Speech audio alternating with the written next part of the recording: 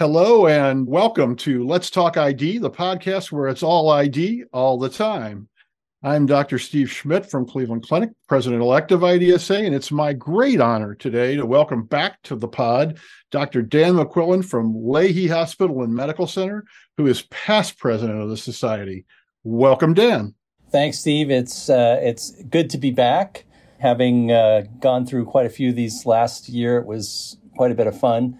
And I think today will be pretty fun as well. Indeed, it will. It's great to have you. So let's get right to it. On the last installment of Let's Talk ID, Drs. Del Rio, Armstrong, and Benura talked about the match results and recruitment to the specialty. So the future of the specialty is always something that IDSA leadership prioritizes. And lately, it's been even more top of mind given the match results. And it's important that as we discuss this, I think that IDSA have voices from across the spectrum of ID in its leadership and part of the conversation. But Dan, you and I both hear, I think, sometimes that folks are reticent to get involved with IDSA for a variety of reasons. They don't know how to volunteer, don't have time to volunteer, don't see the value equation for volunteering, etc. You know, I looked it up. You and I have known each other now for about 15 years, and we've probably both been doing volunteering with IDSA for about 20 or more. And so that kind of makes us experts on volunteering at IDSA. I was thinking, I've never heard your IDSA origin story, so I'll ask, how and why did you get involved in the first place? It's a good question, I think, and it has some interdigitations with how you got involved as well. A lot like choosing this specialty, it wasn't something I set out to do primarily, but I got attracted into it. Then I found out that there was a society you could be in, and at the time I joined, we would have these annual meetings that were tagged on to the end of the ICAC meeting, either before or after. And it seemed more like a couple of days meeting and then a society which really didn't do much in terms of interacting with me.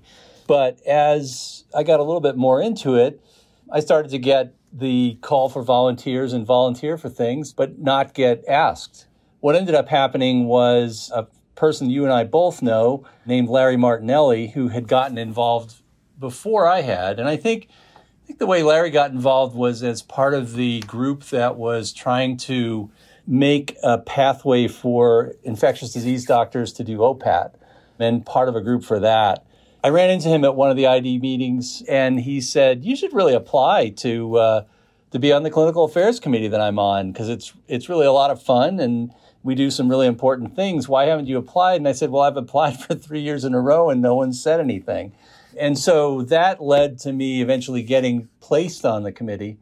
And I did find out that he was correct. We did a lot of fun things and a lot of things that had quite a bit of value to everybody in our field, particularly those in clinical practice as opposed to being in an academic setting, which I think at that time was still being established as a way to do ID practice in the United States. And it's kind of snowballed from there and has been probably the most satisfying thing I've done in my medical career so far. Yeah, you're right. Those do interdigitate quite a bit. I actually kind of became aware of IDSA before I even went to medical school. I had landed in Ward Bullock's lab in Cincinnati. Did you know Ward? I knew of him, but I never actually met him. So Ward was the chair of ID at Cincinnati when I was there. And so I was working in his lab coming out of college for a couple of years, and Ward was on IDSA Council, which was the forerunner of the Board of Directors. And I could see that it was something very important to him. He talked about it. And so, later when I came into ID, I initially got involved with our state society in Ohio. And then with Tom Files' help, got involved in the state and regionals assembly and board. And, there was this guy who kept coming to the clinical affairs with the clinical affairs committee information and report to the State and Regionals Assembly named Larry Martinelli. And it was pretty clear that that group had a lot going on for clinicians. And so I got interested, talked to Larry, and a similar thing. And so over the years have served on a number of committees and eventually on board and now in the executive functions. And so I really saw that as an opportunity to meet new folks, bring back new ideas to the group, help build reputation for the group, but most importantly, to give back to ID and make a difference that way. Circling back then with this common history, we've both chaired committees. We've both served on the board of directors. We've both been officers, and it's been a long time, as I mentioned, and we both could have cut out at a lot of different points. And I know why I keep coming back, but I'll take the interviewer's prerogative again to let you speak first. Why do you keep coming back 20 years later? What's been your value equation? Yeah, I think it's a lot of different things. I remember talking to fellows at the clinical fellows meeting that the Clinical Affairs Committee sponsored for a number of years about why they were interested and why I was interested, and also how people in infectious diseases often take very windy career paths, even if you just stay in academics and do research. I started out doing that. I ended up in clinical practice. But in IDSA, with you and others, I've actually done more successful publishing of research since I've been involved in IDSA than I ever did when I was in a research bench lab. The work that we've been able to do, at least me personally, through all these different committees, running ID Week, running the Clinical Affairs Committee, has allowed me to interact with people that I would never have met before, who are devoted to the same sort of career ideal that I am, and see where the problems are with us as a specialty going forward and being able to make an impact on that. I think over the last several years, we've really seen where the work that you and I and others have done for a couple of decades is starting to bear fruit in terms of recognition nationally, and not completely raising compensation to where it should be now, but people are paying attention now where they never did before. So yeah, it's extra work. It's never been overwhelming. It's never caused the group I work with to call me in and have a talk with me about not producing. I think when you can be involved in efforts and with people that you care about, it's worthwhile, and it kind of drives itself in some ways. Getting into being active with the society is incredibly easier than it used to be. The access points for that are much better, and it's not as dependent on running into someone that has access and can kind of guide you in. I know the society is much more intentional in trying to get anyone that's interested some sort of thing that they can do that may build into something else, and not turn people away if we can do it. Yeah, that's a very similar emotion as well for me. I mean, I think this far along, the work has really addicted me to being part of the solution for ID. I mean, ID has given me a lot. And so I now really have a sense of ownership, stewardship of ID and IDSA, to the point where it's gotten to be more and more important as I moved along and started to consider the legacy piece, as we get above 60. And so it's a part of my personal and professional identity now, I'd say. And when I say personal, also, I mean, I really have met a tremendous number of amazing folks like yourself, who are my heroes and my close friends. And I've met the very dedicated folks of the IDSA staff, who are also my heroes and friends. When I start talking about the work, you talked about some of the effects on your colleagues here. And in fact, I had this conversation just the other day with a younger colleague in the break room. She said, boy, that sounds like a lot of time, and you have a lot of other responsibilities. You're busy clinical practice, local administration responsibilities, how do you find the time for that? And I always tell them it's partly the joy I get that drives provides the energy and drives me. And there's a certain amount of organization that you have to bring to it. And then you really need the support of the group. You have to have some buy-in. And I've always been able to find that by keeping folks updated on what we're doing, to the point that it's not confidential stuff, but what we're up to. And let them in on the value that I think it brings to the group. And also, I've encouraged people in the group to volunteer and to help build their own careers in that way. And then lastly, I always had to make the case to the wife and family as well. And so, did you have anything that you did to sort of sell it to your work and your family? It's interesting. We're both in similar situations. We're in large multi-specialty group practices, and our ID group here is a little bit smaller than yours.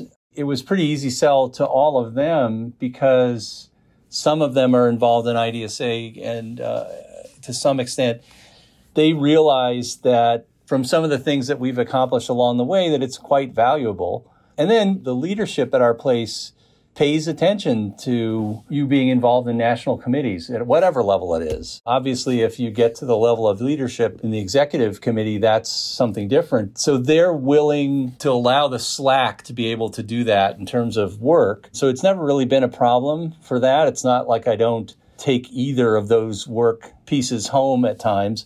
I think my wife and family, they can see how much it means to me. Like anything else, you have to make commitment to kind of devote as much as you can to either. And so that hasn't really been a problem either. Yes, it takes some work, and obviously everybody's personal practice situation, be it in academics or be it in a big group practice or a one or two person practice, the calculus is going to be a little bit different. One of the things you mentioned before is, for the entire time I've been involved in any kind of committee work or more at IDSA, the expertise and devotion to the mission of the staff at IDSA has just been astounding.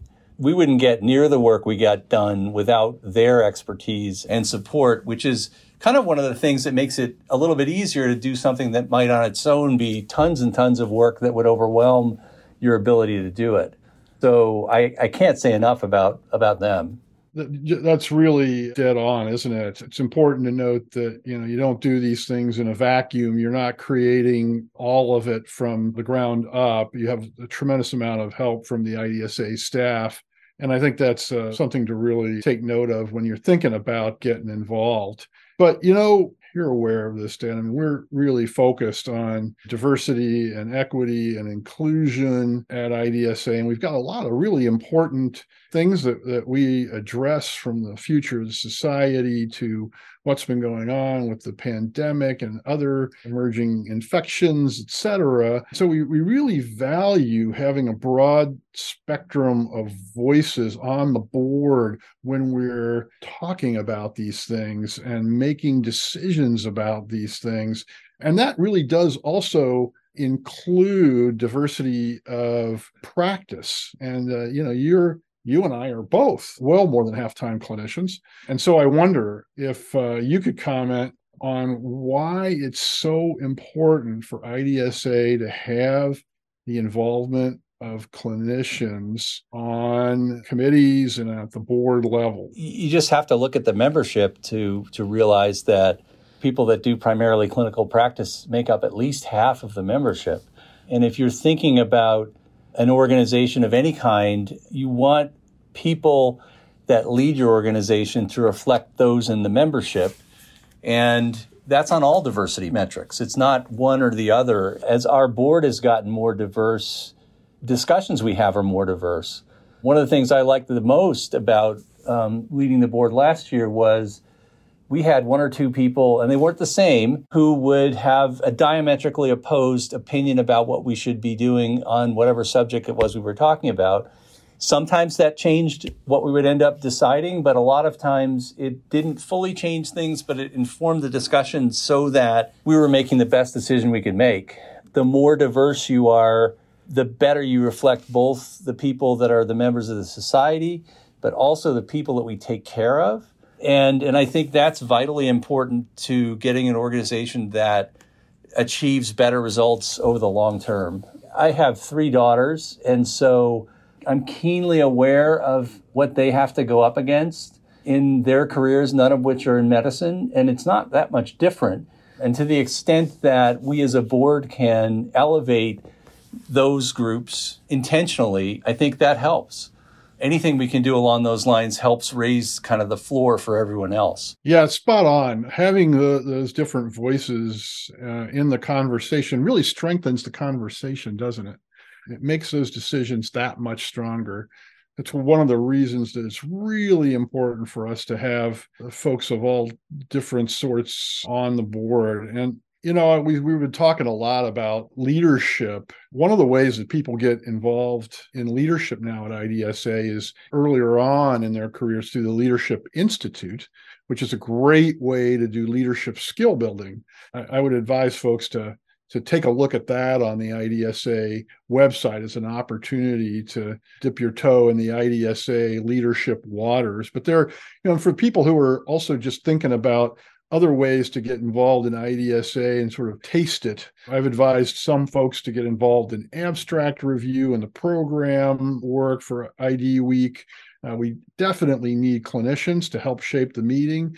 And then advocacy work. You know, politicians really want to hear from constituent clinicians, and the local data tells, but stories sell. So those patient stories coming in from constituents, those really always help us with our advocacy efforts as we've made the case for better recognition for ID. And so, you know, last question to you then, what other thoughts do you have? What's the best way for people to get involved and to volunteer?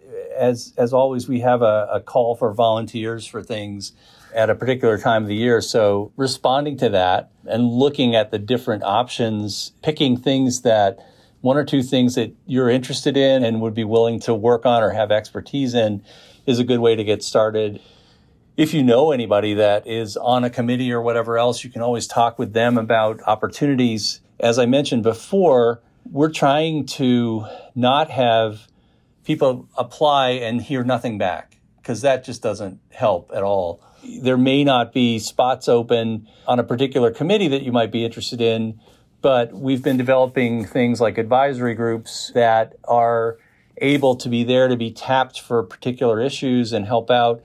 And that's a good way to kind of get your foot in the door from those sorts of things. The goal is to not turn anyone away completely if they're interested. So I think the channels are a lot more open than they were when you and I were starting out doing this, which is a great thing, actually. So I think that, you know, the message is, at least from my point of view, is that it's a lot of work, but it's labor of love. It's doable in the context of a busy career. And so we are encouraging folks to consider being part of your professional home at IDSA. Dan, it's always a pleasure. Thanks for coming on the podcast and giving us all that important perspective. And to our listeners, thanks for spending some time with us today.